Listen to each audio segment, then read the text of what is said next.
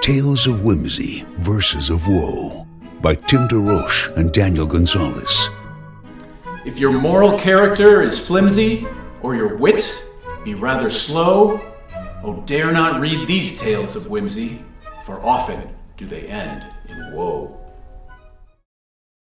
A rope made of soap. A rope made of soap is too slimy, and a muffin made of dirt is too grimy. A marshmallow car might be squishy, but surely a chair built of cod would be fishy. But then, taking this even further yet, would a door made of juice be too wet? And what about a pond filled with Dalmatian puppies? Would it still have room for full-grown guppies?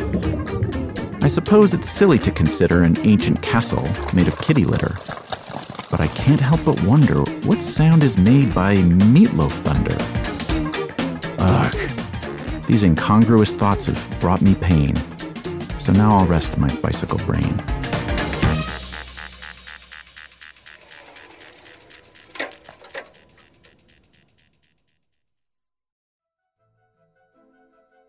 Audio produced by Dan Dews of the By Kids for Kids podcast. Additional editing by Bob Turton. Tales of Whimsy, Verses of Woe.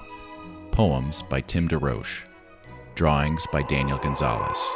Kirkus gives the book a starred review, saying they are joyous poems, a rare work of pure, unbridled fun. Publishers Weekly makes us an editor's pick. Gorgeously illustrated and generously preposterous. Available wherever you get your audiobooks.